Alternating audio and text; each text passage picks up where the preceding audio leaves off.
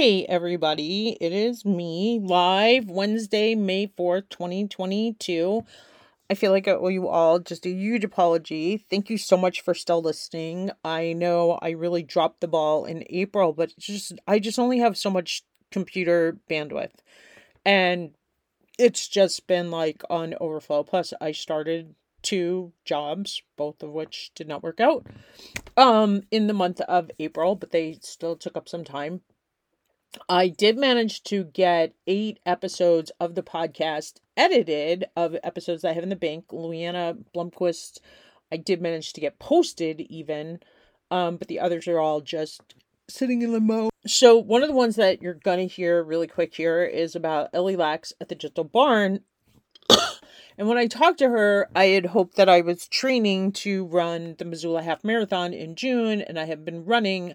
Amazingly enough, I was finding ways to get to the track in January and the first part of February, but then March, we just had ice. Ice, ice, ice on the roads, ice in the woods, ice driving on ice, walking on ice. Like, it was almost impossible just to leave the house.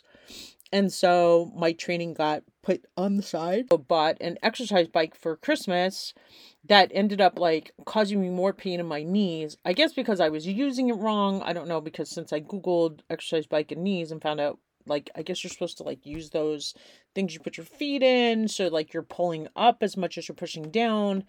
And maybe if I would have done that right, I don't know. Anyway, the pain in my knees is finally just going away, but now it's like beautiful out, and so if I'm gonna exercise, I'm gonna go walk the dogs, or I've been trying to help Mike in the garden more, which I did just sign this up on the Woofer site, because he just needs help so bad. I just, like, since his brother died, it's just him, and not that his brother did a ton, but he helped with like some of the things we desperately need are like the fence fix that I think it's really hard for him to do on his own. You know, it's kind of like you need two people to hold the post in place and, you know, put the boards on top and just, I don't know. There's just too much for him to do. So I've been trying to help.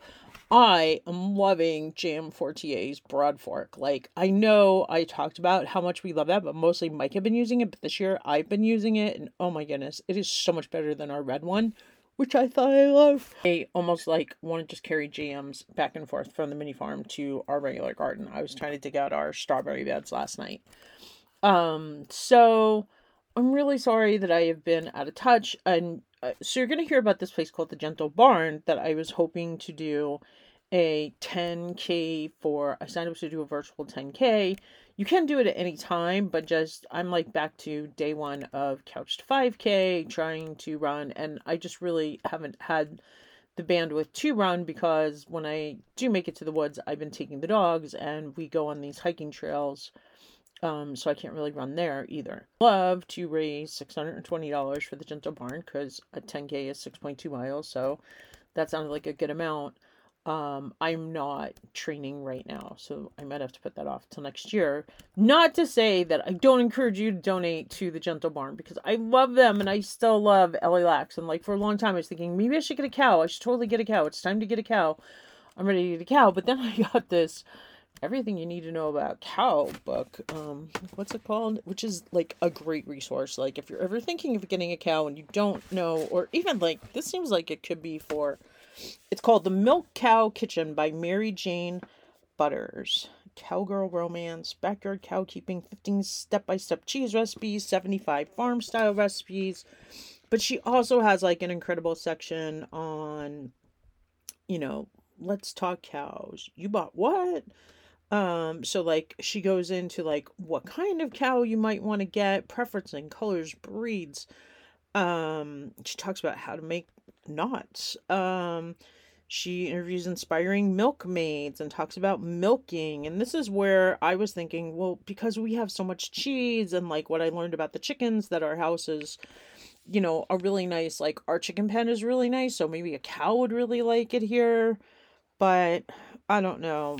I think we would have to have like more infrastructure. Like it looks like you have to have like a milking barn.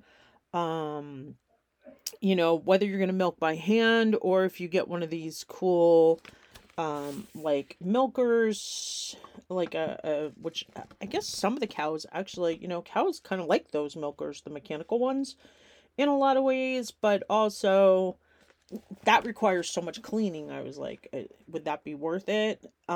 Just because, I've certainly talked on our show about our water issues. So, and then like, I don't know how we'd ever feed a cow in the winter, but I just like, after talking to Jacqueline Freeman, which that I just edited her episode yesterday, because like, oh yeah, a cow would be so awesome. We would have cow manure that we knew. Like Mike and I right now are in desperate straits of like, where can we get some compost fertilizer for the mini farm? Like he saw horse manure for $45 a yard on Facebook the other day, but like how much better would it be if we could grow our own? And like, what else? I was just reading Good Husbandry by Kristen Kimball. It's kind of like a memoir about her and her husband have this amazing farm in Essex, New York, which is like really upstate, close to the Canadian border on Lake Champlain. I also ordered her book The Dirty Life, which is the first one, which I read years ago. Um it's sitting at the library as I speak, but like her, but like she's an amazing writer. If you go to her farm blog, you can learn so much. She just really does a great job of blogging about what's going on there. But they like their whole process, they raise all sorts of meat, pigs and sheep and cows. They have lots of beef cows, milk cows, and just like, I don't know. I don't think I'm really ready for that commitment after all, even though I would love to, especially after reading about Ellie Lax's, like I saw her in GMA and then I read her book, which is just such a great read. She's such a big heart. She had such an amazing life. Really like overcome so many challenges, and they are doing so much to help rescue animals that have been like, abused. And then because they care for these animals, they also bring people to they have 3 gentle barns around the country. One in California is the main one, the first one, but there's also one in Tennessee and I think one in Missouri or Kansas City or somewhere.